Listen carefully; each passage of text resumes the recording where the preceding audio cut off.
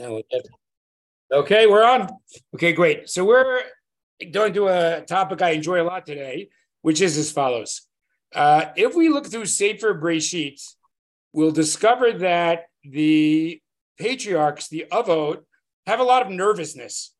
Okay, I think if we thought about famous stories, we'll notice that, let's say, Yaakov is quite nervous before meeting Esav, right? It says, Vayira Yaakov ma'od vayetzer lo, right? He's very distressed.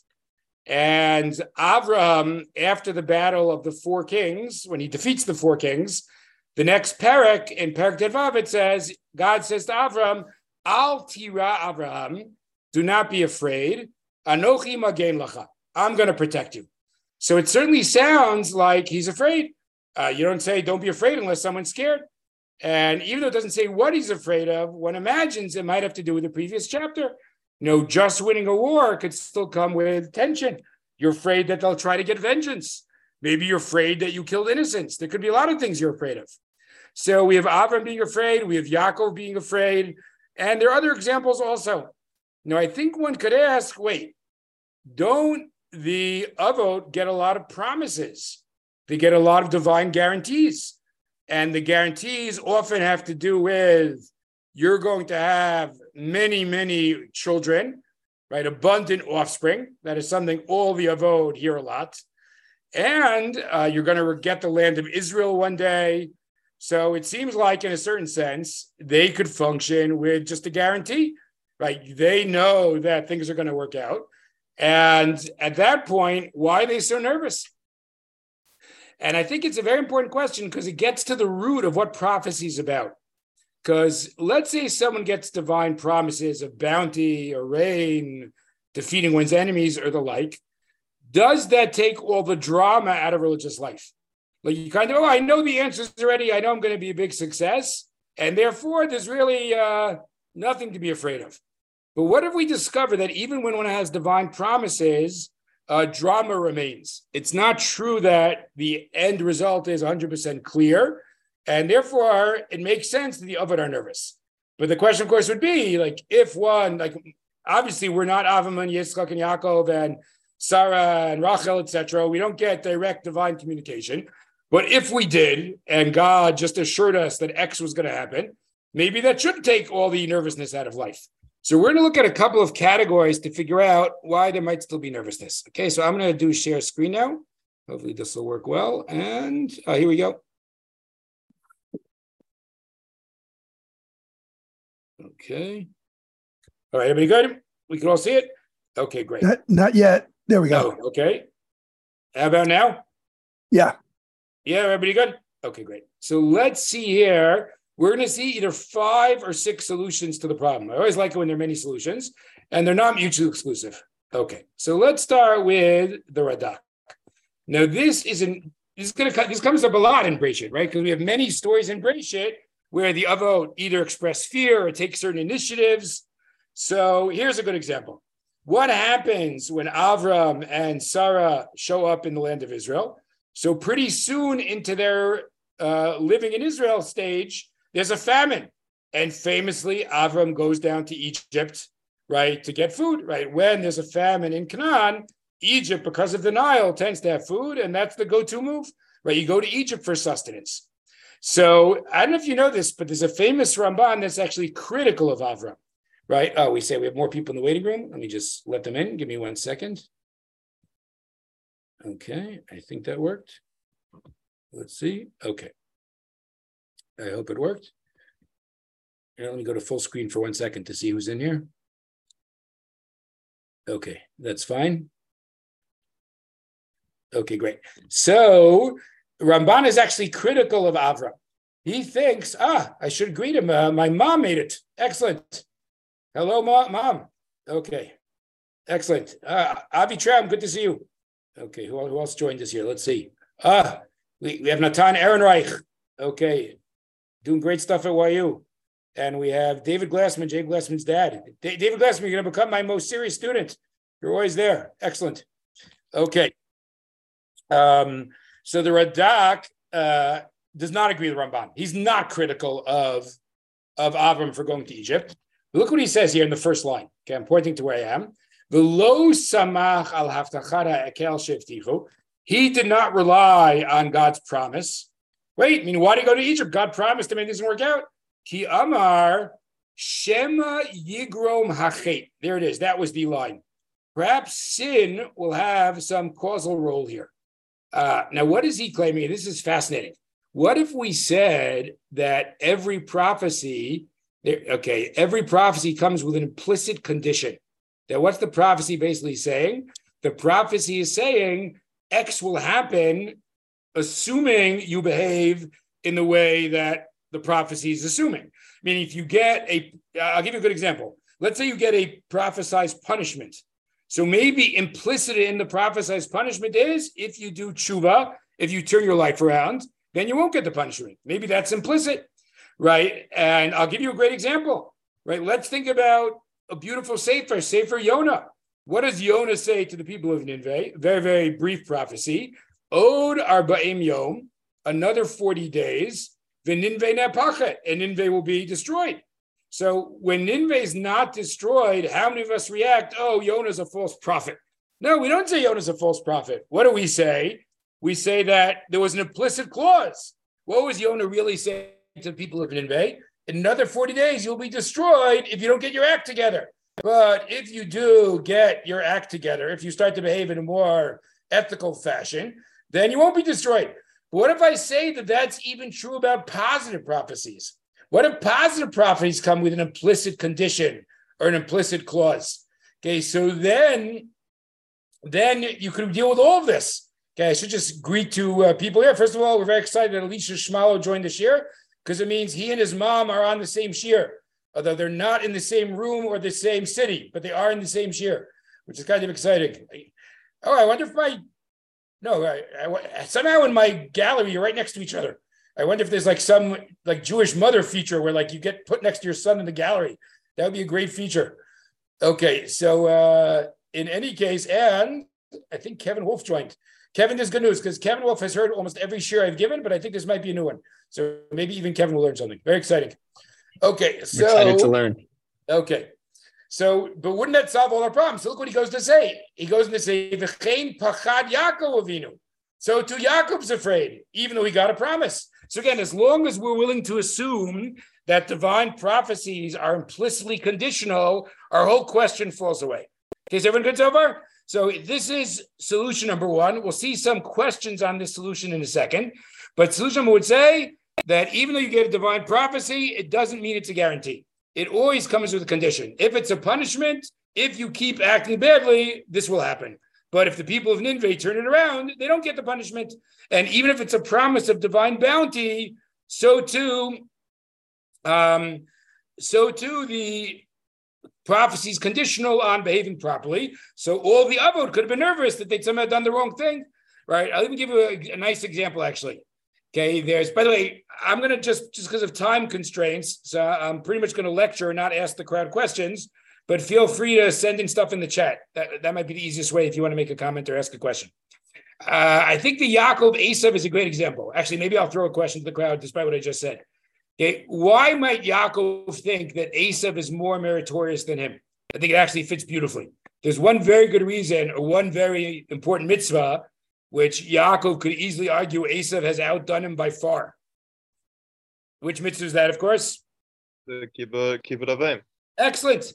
Very good. Not only, but think about Elisha's point. Not only does Esav clearly manifest kibbut avim, Yaakov hasn't seen his dad in 20 years, right? So he clearly has not done very much kibbut avim while he was hanging out with Lavan's family.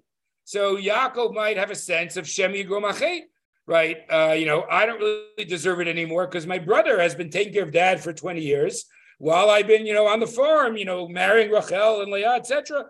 Okay, so again, we've got answer number one on the board, that the fear is because you might have sinned and lost the promise.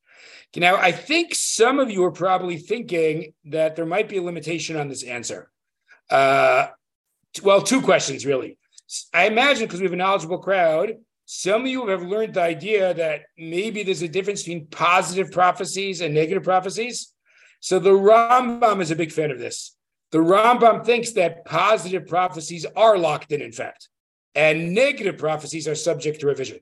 Because again, the argument would be God would prefer to reward than to punish. So punishments come with an implicit condition. Oh, but if you turn it around, you won't get the punishment. But rewards, maybe they're just locked in forever. So I just want to point out, obviously, the Rambam would undermine our first answer. But just realize even though a lot of you have probably learned this, not everybody's on the Rambam's team on this one. Not everybody thinks that there's a difference between positive and negative prophecies. And maybe the standard of most prophecies is that they're conditional. Okay, so let's go down a little bit in the source sheet and see two interesting sources about this issue. Okay, here we go. Maybe actually, here we go. Maybe we'll go not to the positive negative question first and to a different point. Okay, now after the Akedah, right, there are many places where God makes promises to the Avot. But one of them is after the Akedah. But look what it says there. It doesn't only say a promise, it says, I swear. So look at Tet Zayin, the Radak there. Vayomer bi nishbati, hosif lo bebracha hazot hashvuah. But here he adds an oath. Kimo im amar chayni kon batzmi nishbati shenichavekem lolam teint yeshvuati kayemet. Okay, now here comes the key point. Now what emerges? Maybe there's a difference between a promise with an oath and a promise without an oath. And here he says, V'avo pisha dibro levad. Why do he add a shvua? Here's the line. Maybe I'll put it in red once again. The pedagogic master stroke here. Let's see if this works.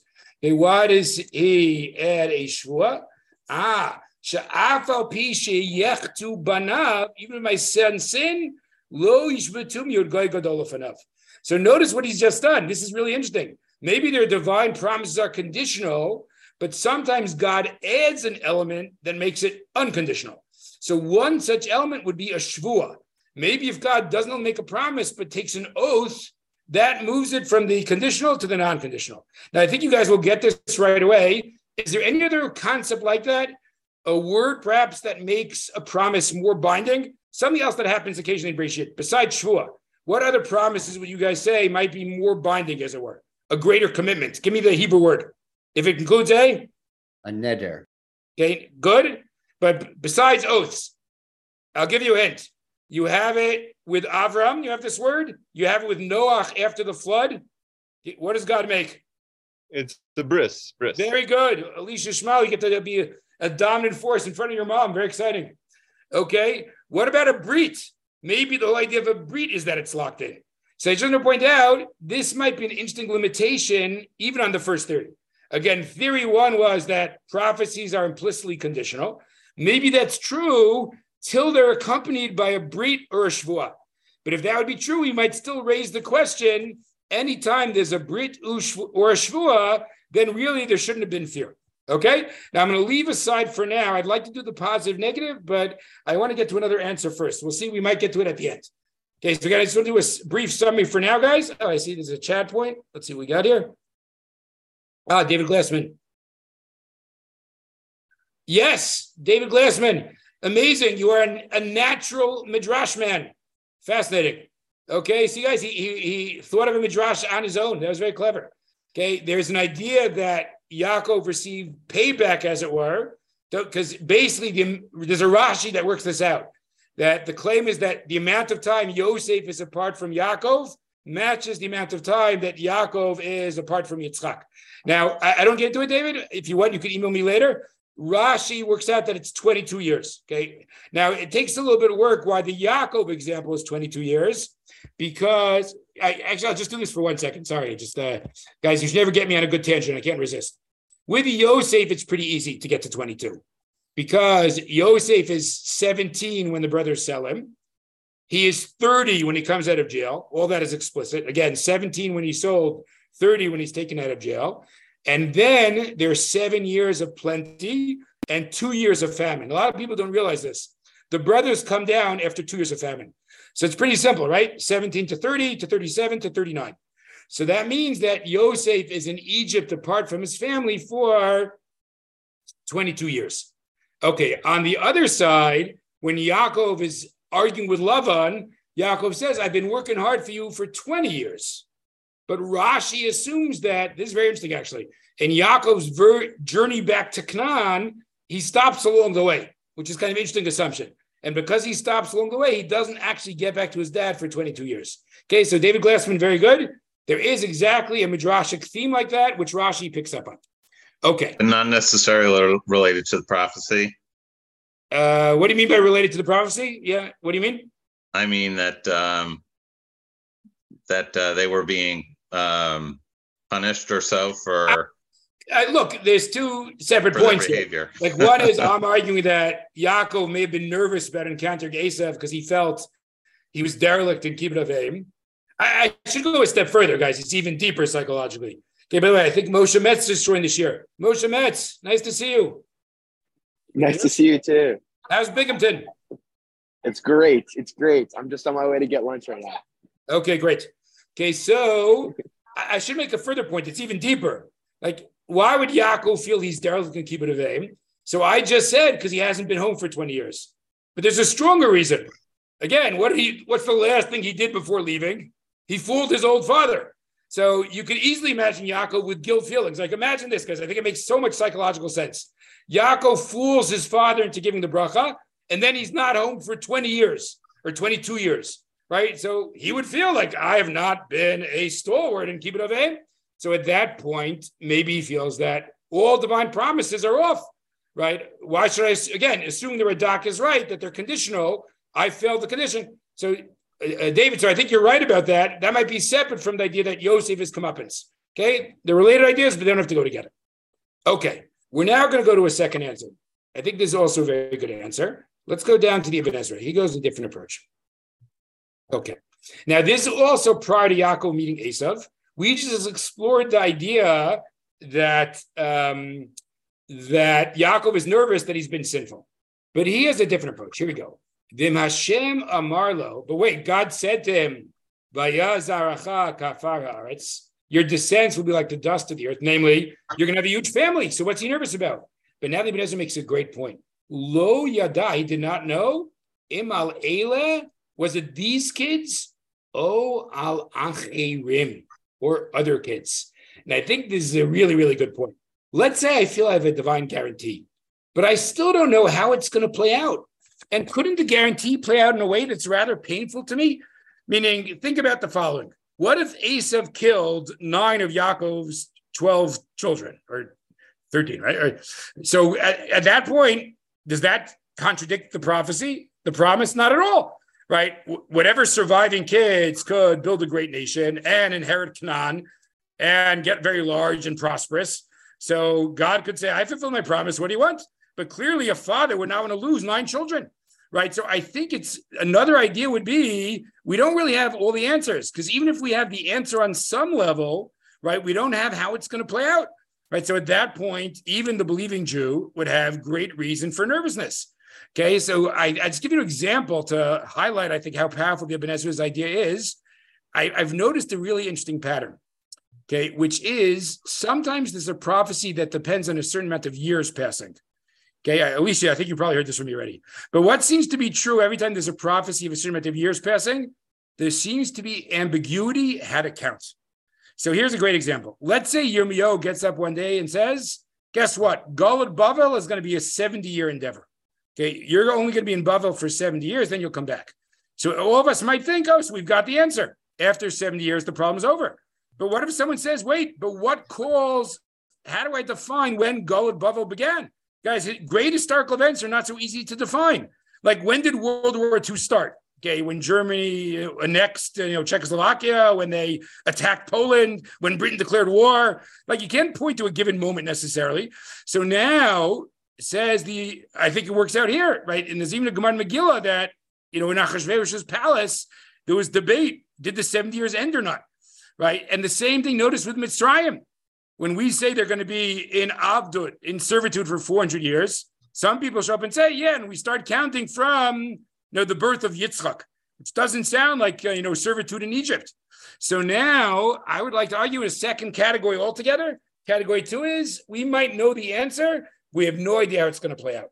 And at that point, there's great reason for nervousness. And here the Ibn Ezra really does it very well, right? Esav could kill many people in Yaakov's camp, without it at all contradicting the divine promise. Okay, any comments so far? We're good? Okay, so we now have two good answers on the board. Okay, we've got the Radak's answer and the Ibn Ezra's answer. Okay, let us go to another Radak. This is one of my favorite Radaks, and I'll tell you why I love it. Okay, so I don't know how many of you have had the same difficulties with me. I don't know how often you give a speech or give a shiur in Hebrew, but when I give a shiur in Hebrew, there's two mistakes I tend to make, and thankfully sometimes my sons come and they point them out to me. Okay, the two mistakes I tend to make are as follows. One is Americans are not so great at Zachar Nekeva. Obviously, English does not have gendered, language. So at that point, we're not used to it. And what's difficult for me sometimes in a long sentence is to remember which noun the verb is modifying. Okay, that's the tricky thing. Sometimes we'll do the Zachar Nekeva, the immediately preceding word, but that's not actually the word that we want, right? So I'll make my Zachar Nekeva mistakes.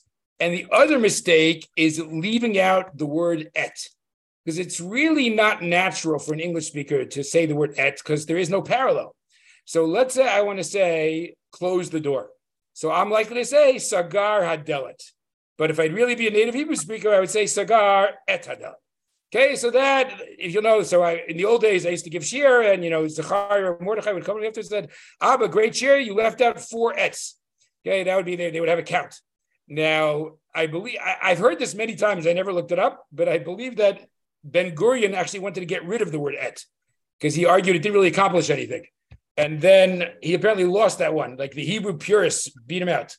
Okay, so with that background, this Radak made me very happy. Because I always used to think, what is that word et doing? It's just a source of trouble. Okay, but here's the first time where it actually makes a difference. And you'll see it's very interesting because it's the absence of it that makes a difference. Okay, here we go. With that background. So remember that Rivka gets a prophecy of, remember she has twins and she has kids and she doesn't know what's going on. So she asks for help and she is told that Rav Yavod Sa'ir. Now we usually interpret, I'll fix this in 1 second. We usually interpret Rav Yavod Sa'ir as the elder will serve the younger, right? That's the prophecy that Esav will ultimately be subservient to Yaakov. Okay. However, we are now going to see a really interesting Radak. Okay, I'm sorry. Let me just get back to my screen here for a second. Okay. And okay. Here we go. Okay. So the Radak says as follows. V'Rav Yavod Sa'ir, says the Radak, Lo zachar imahem milat et. Oh, notice what word is missing here. It's like me. The Torah is like me. It leaves out the word et. It could say V'Rav Yavod et hatza'ir. The older will serve the younger. But it doesn't say that. Shehi morela pa'ul. Because et would make it clear what the object of the sentence is. But now what does he claim? This is really remarkable. Okay, I'll look at the chat question 1 second. V'nei hadavar misupak. What is now in doubt? V'lo bi'er mi yavod et chaveiro. Radak would like to argue that it's now ambiguous. Without the word et, you could have two readings. Okay, let's do it slowly. Rav Yavod Sa'ir. The elder will serve the younger. Or the Rav, on the older, Yavod Sa'ir. The younger will serve him. So he claims that it is a purposely ambiguous prophecy that actually could go both ways. And which interpretation will be correct is totally dependent on how Am Yisrael behaves, right? Will they, in fact, be in charge of Esav, or will they be subservient to Esav? Now, that's pretty remarkable. But if that's true, right, if that is true, what the Radak is saying, we have a third possibility. Right? Maybe there are some prophecies that are purposely ambiguous. And then at that point, it could go, there's no reason to feel like you have a guarantee. Now, notice again, here's my one redeeming quality of the word et. What made it ambiguous here? Well, not the presence of the word et, but the absence of the word et. That et would clarify who the object is. So if it said Rav Yavod et Hatza'ir, there'd be no ambiguity. Since it says Rav Yavod Sa'ir, there is ambiguity. Okay, let me look at the two chat points now. Okay, here we go. Let's see what we got. There we go. Wait, Alicia, I didn't think you were a Hebrew grammar guy. What's going on there?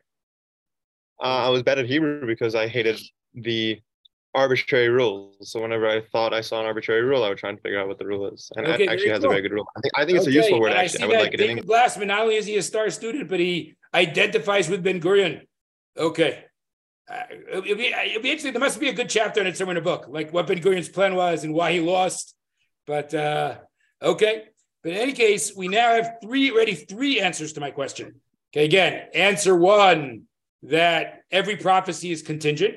Answer two, even if it's not contingent, Ibn Ezra says you don't know how it's going to play out. Answer three, what if it's ambiguous to begin with? Okay, let's sneak in two more possibilities, and then we'll see how much more time we have. But at that point, I think we'll realize that, and I think it's a good thing. Life is about having ambiguity. Life is about drama. Like, what would it mean if the Avot knew all the answers of history at the head of time?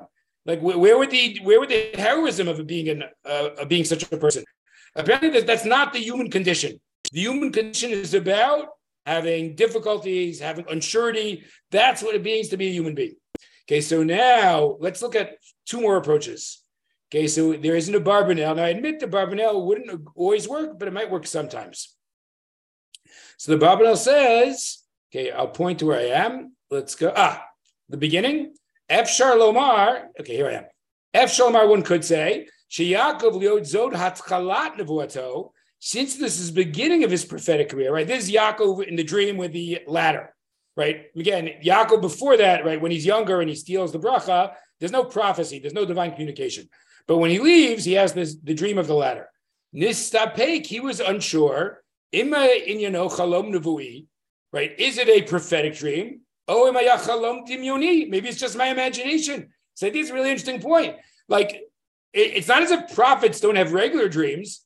And maybe, but certainly in the beginning of your nevuah, it's not so easy to differentiate. So maybe Yaakov thought, this is just my subconscious at work. My subconscious has this interesting idea about angels going up and down the ladder, but it is not at all clear to me that it's nevuah. So that could be a different ambiguity, right? The Radak has an ambiguity. I don't know what the nevuah means, right? Rav would say here. The Barbanel has an ambiguity. I don't know if it's even a prophecy. But let me ask another question to my good crowd here. Okay, now you might say, Barbanel, that's an intriguing idea, but we never see that. Can anyone tell me an example of someone in Tanakh who is hearing God's voice but does not realize it at first? Who in Tanakh hears God's voice but does not realize it at first? Is Moshe an example, or is that a midrash? Nope. Good guess, Alicia, but not Moshe. Let's see if somebody just wrote the answer. Yehuda Hollander, very good. By the way, I just want to give credit. I know he's very shy and unassuming. Yehuda Hollander was in Orayta the first day of the year, and he made a siyum on Tanakh. And now we see it pays off. He's able to answer the question. Excellent, Yehuda Hollander. Okay, so some of you might remember the story now. Remember, Shmuel's young, and he hears the divine voice, but he thinks it's Eli calling him. Remember, he keeps running into Eli, and finally, at some point, there's a realization that it's prophecy and not Eli talking to him. So that fits very well with the Barbanel, because at least we see there is such a concept in Judaism. There is such a concept as a Navi, in theory, receiving a prophecy and not realizing it. Now, so I just want to toss the Barbanel onto the list as being number 4. I'll just mention that obviously this is somewhat limited how much it would work, right? Because clearly, like, let's say someone's an experienced prophet, probably at some point they don't have these doubts anymore, right? They've learned to differentiate authentic prophecy from just a subconscious dream. But earlier in your career, it might work. Okay, let us sneak in one more category, and I'll go to a closing point. And the other category is also from a Barbanel. Okay, here we go. Let's pick out the best line here. The Barbanel says, okay, where is it? Here we go. You just put it down there. Thank you very much. Okay, thank you, Anton Sager, for bringing me dinner. Okay, that's it. Now you're famous, Eitan. Okay, so let's look at, okay, Avalata. Okay, I'm putting the cursor where I'm up to. Avalata shish'arbe sinato oto. You know that Esav still hates him. V'yodaza bevur achekoach hachiyuniya shel Yaakov hitpa'el mizeh ki ra'a upachad. He saw and was afraid. Va'ink al kol zeh. I'm not sure what that abbreviation is. Okay. But what does he say? Haman sichlo hamanigid hakoach etmarir asher lo Okay, basically, sichlo. Sorry, sichlo hamanhigit koacham mitower. Basically, he says there's an intellectual side to a person and an emotional side, and I think it's true for all of us. There are scenarios where even if we know intellectually we're not in danger, why does that mean that we can't be afraid? Human beings are very complex. Like, let's say there's someone in this group that has a fear of heights, and now you're on top of, I know, the Empire State Building. You might know very well that nothing could happen to you, like the barrier's high enough and you're safe, but you're afraid anyway. So if we say to you, but that's irrational, okay, that's the nature of what it means to be a human being, right? You see an army approaching you. It doesn't matter how many guarantees you've been given, right? You get nervous. So I think the Barbanel gives us even a fifth possibility. Like maybe nervousness is just the natural human expression to seeing a threat, no matter what you know on some cognitive level. And we try, that's what he talks about at the end, trying to use the seichel to overcome the emotion. Okay, so before I get to the last part of the shiur, so I'm going to say we already have 5 solutions. So if you think about it, that really means it's not correct to think of the avot as going through life with, oh, I've got a divine guarantee in my pocket. Life is just smooth. I never have any nervousness. And again, I would argue that makes me feel better about the avot. Because again, otherwise they wouldn't really be human beings. Human being, again, I would say 2 things. What it means to be a human being means you live with uncertainty. What it means to be a human being is you live with anxiety and fear. That's what it means. It doesn't mean that's your entire existence, but that's part of who we all are. That's what it means to be human. So at that point, even if the avot get promises, you know, 5 reasons they could still be unsure. Again, if I am Radak, sin could ruin everything, right? The promise was conditional to begin with. If I'm Ibn Ezra, I don't know how it's going to play out. It could play out in a painful way. So I might think it's guaranteed to happen, but it'll happen painfully. Great. If I am a Barbanel, I might say that the prophecy is ambiguous. There's more than one interpretation. I'm not sure where it's going to go. But I should just throw it. I can't resist. That's another approach to Nineveh. By the way, the Barbanel says it there also. What is Yonah's prophecy? In another 40 days, Nineveh ne'apachet. But ne'apachet could mean both. It'll be overturned and destroyed, or it'll be overturned morally, right? The society will change. They'll turn over a new leaf, as it were. So maybe there also was a prophecy that had 2 directions it could go in, depending on what humans decide. So we have the ambiguous prophecy, 3. 4, we have ambiguity if it's prophecy at all. That's the Barbanel wants to claim with Yaakov, with the paradigm of Shmuel. And now we have another Barbanel saying, even if you know all the answers, it is just human to see Esav coming with 400 women and to be nervous. That is the most basic human emotion there is. Okay. Any comments or questions before I get to the last part? Okay, yeah, for number 5, I feel like most human beings will be comforted when they, like, imagine number 5 existed on its own and none of the other answers existed. Most human beings would be pretty okay if God told them that something was going to happen and they were guaranteed for success. Okay, that's fair. That's fair. If you think the other 4 are like more powerful or extensive categories than 5, that's fine with me, Lisha. That is fine. I just wanted to get it out there on the board. I can't resist more possibilities. Maybe it's a weakness, but I just can't resist. Okay, so let's go to the last part here. What if someone says to me, this is all very nice, but wait, Rav Blau, you're like kind of frightening us because you've just said with all my like waxing eloquent that the human condition involves uncertainty and the human condition involves fear. Someone could easily say, but what about feeling confident? What about feeling, secure? Isn't that part of what a human being would want also? Like, I think all of us, we all suffer with anxiety on some level, something we're anxious about, right? So is there any way to kind of get beyond that? Is there any way to kind of feel secure? So there's a beautiful, beautiful piece in Rav Hirsch, which we might just not read inside because we don't have so much time left, but I'll summarize it, but I'm putting it up here if anybody wants to read it. I think it's very beautiful. And again, as I say, guys, this is one of my classic irrational moves because I always argue that we always have to read in Hebrew because you lose things in translation. You want to read things in the original, which I'm totally convinced of. I see it every day. Like every translation is making a choice. Even today, I was just teaching like an hour ago, Parshat Lech Lecha, and when Avram's told, leave Artzecha Moladcha Beit Avicha, 3 different English translations in the room had different translations for Moladcha. So you got to read in the original. So I am totally convinced. Of course, with Rav Hirsch, it's a pretty bad argument because the original is German. Okay, so I admit, Yehuda Hollander, in your spare time, if you want to read it in English and not Hebrew, I cannot really complain. Right, the English might be a better, for all I know, it's a better translation than Hebrew. I have no idea, but I just like the Hebrew language. So I always use my Rav Hirsch sources in Hebrew, even though I admit I do not have a good argument why we have to do so. Okay, I'm wondering, just curious, probably actually we do have two people. I was going to say, is there anybody in the room who could read Rav Hirsch in the original? But Uli, you and your wife could, right? There we go. See, we have two people in this room who have no excuse for reading this Hebrew source. They should be reading Rav Hirsch in the original German. Okay. So in any case, there's a very interesting thing in chapter 18 of Dvarim, where the psukim contrast a prophet with a magician or a soothsayer. So first it says, don't follow the soothsayer, don't follow the necromancer, don't follow the wizard, go to the prophet. But the question is, so clearly there's a contrast being drawn between the prophet and the wizard or the soothsayer. But what is the nature of that contrast? So I'm going to do this all without reading inside, but some other commentaries say, here's the nature of the contrast, that the prophet has a better batting average than the wizard. I mean, wizards will get, 52% of the predictions right, and prophets get them all right. So at that point, you're basically saying the prophet has the same role, the same job description as the wizard, just the prophet is better at it. But some commentators refuse to say that. And they say, no, it's not the same. And Rav Hirsch is very adamant on this. Rav Hirsch says, here's the difference. I go to the oracle, I go to the soothsayer because he's got information I need. Like, I want to know where to invest my money. So I go to the oracle and say, how do I become wealthy? That's the relationship. But I might not go to the prophet. The prophet comes to me. And he doesn't tell me what I want to hear. He tells me what I don't want to hear. He says, why are you persecuting the widow and the orphan? Okay, why are you giving a hard time to the person who owes you money? That's what happens. He says, it's not that the prophet's better at predicting things. The prophet is a totally different job description.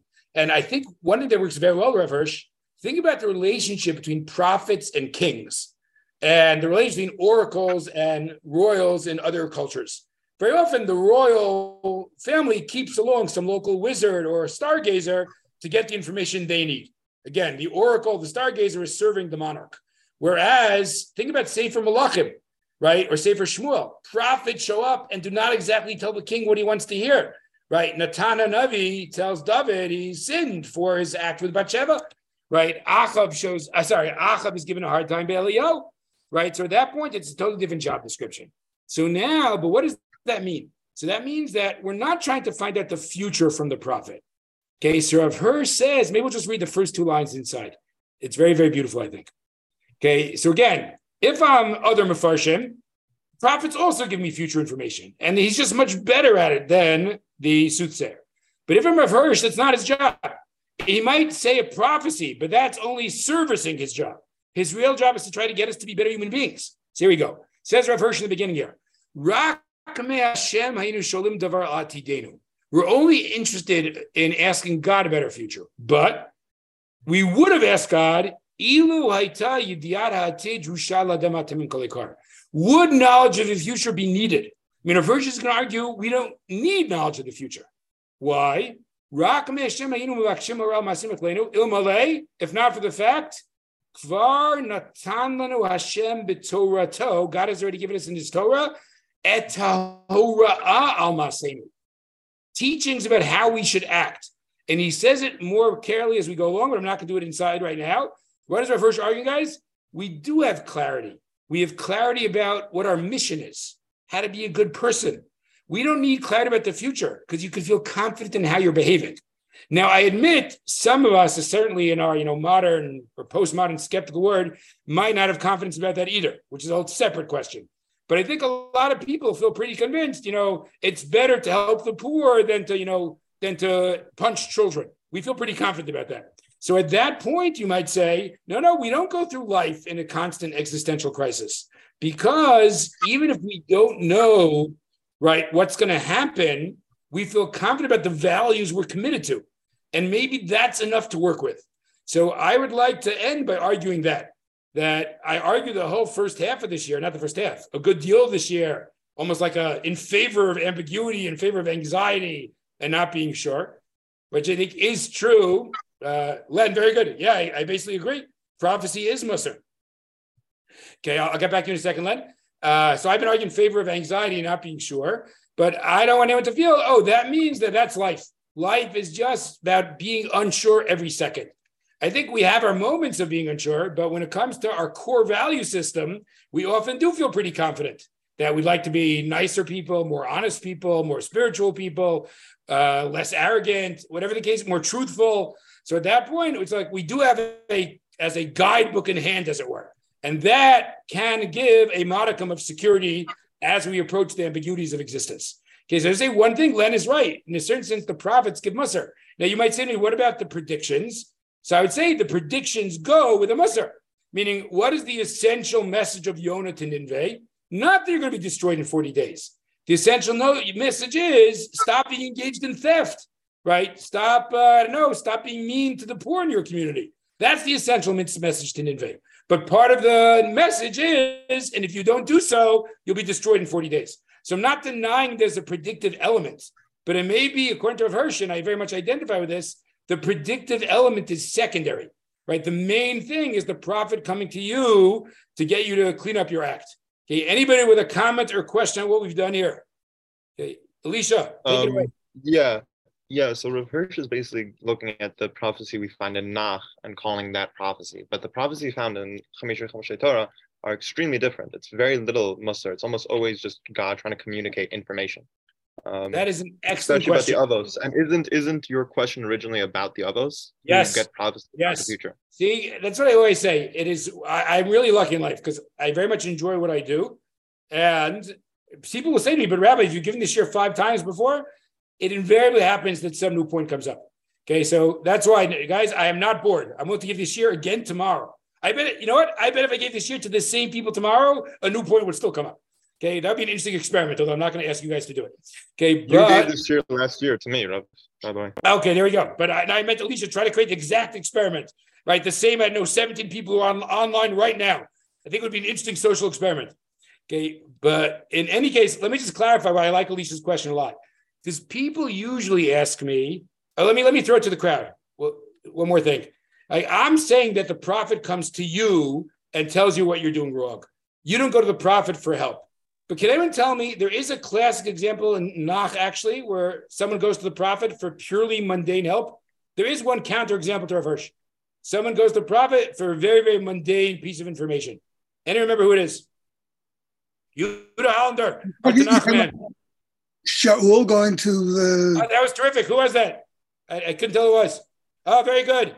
See, guys, Dan Fendel is not only much more with it in computers than me, he also knows this Tanakh. Excellent. Okay, so remember, guys, how did Shaul meet Shmuel? Because they've lost the family donkeys. And someone says, oh, Shaul, good news. There's a chozeh around here. There's a seer who could figure out where your donkeys are. So there is, now, I don't think that's so terrible if there's one counterexample. So usually people ask me, wait, Rav Hirsch sounds great for, I know, Yeshayahu and Yirmiyahu, but what about Shaul going to find the family donkeys? Fine. I think we can live with one counterexample. But it is interesting what Alicia just said. He's right. Alicia, I'm going to think about your question. That my whole shiur is about the Avot, and the Avot's prophecy seems much more to focus on the predictive element than on the Musar element of how to be a good person. I'll just say one thing, Alicia. I like your question a lot. It would only really challenge the end of my shiur, not the whole first part. Right? Because if this shiur still is, why were the Avot nervous? We have 5 good categories. Right? Bringing in that the security would come from mitzvot, that would be more where your question would come up. Right? Yeah, although I also had a question about the third category. Go for it. The first 6 are my favorite. The third category isn't arguing that saying that a vague and bad and like low quality prophecy won't eliminate fear is not an argument. No, but wait, I think it'd be unfair. Yeah. It's not low quality. The argument is that it's purposely ambiguous. It's not like God had an off day and didn't write clearly. Right? The claim is it was meant to be ambiguous, that Rav Yavot Seir could go both ways. Okay, if you say that it's meant to be ambiguous, then what's the point of delivering an ambiguous prophecy? Okay, that's an interesting question, but I guess I'll leave it for another time. Okay, that is an interesting question. No, but what about? Well, let me ask the question, Alicia. Would you ask the same question about the Nineveh example, or that you could live with? If I said Odar b'miyom v'Ninveh nepachet is purposely ambiguous, because there's a clear purpose, right? What overturning means depends on how you act. So if you see some ambiguity, you might be motivated to act more responsibly. I think the Nineveh prophecies is like one of the best prophecies because it's not ambiguous. It will happen. It depends on which kind of overturning will happen. That's why it's a full prophecy. Wait, so we can't say the same with Rav Yitzchak that somehow the Yaakov-Esav relationship is never going to be fully equal. For whatever reason, there's always going to be like this political power struggle. But how that's going to play out is the contingent part, right? Isn't that roughly similar? You don't think so? How is that not the same as the second answer of you have a prophecy, you just don't know how exactly it's going to play out? No, because, okay, very interesting. Rav Yavot, and guys, we'll wrap it up after this, but I'm very glad Alicia's pushing on this. Excellent, Alicia. Alicia, is your mom still on? Is she getting nachas there? I don't know. Let me just see if she's still on. There she is. Yeah. Great, good news. Okay, excellent. Okay, so, and I'm going to check the chat questions also. Okay. Dan Fendel, you're good at computers and you know Tanakh and you're an honest man because he was actually thinking about a different shul story, but very good. Okay, actually your story works too. Okay, now, just to get back to Alicia's point, I think this is the difference. Rav Yavot Seir, we're saying we don't know what it means. Who is going to serve who? But when Yaakov is told you're going to have a lot of kids, and he knows that's true. He's just not sure which kids they'll be. Right, so I think it's not. I know it is a certain similarity, Alicia, but it's not that the words are ambiguous. Okay, Rav Yavotzi, we're saying there's two ways to read the sense. Right, is the sense the elder will serve the younger, or the elder will be served by the younger? So there's two ways to read the sense. Whereas in the Ibn Ezra example, we're saying there's only one way to read the sense. Yaakov will have a lot of children. It's just not clear who those children will be. Okay, I admit it's a subtle distinction, but I think there is a distinction there. Okay, David Glassman. I do not know if there's going to be another class about the end of Nevuah, but I would happy to give such a class. So we will see how things play out here. Okay, anybody else with a comment or question? Okay, we are going to wrap it up. I want to say once again, I thoroughly enjoy learning with you guys online, and I am already looking forward to the next one. And special shout out to my mom again. Okay, very loyal mother for coming to my shiur. We had two mothers getting nachas today. What a day. Okay, we had my mother and Alicia's mother. Okay, a good day for mothers. All right, everybody have a great rest of the week. Thank you. Thank you.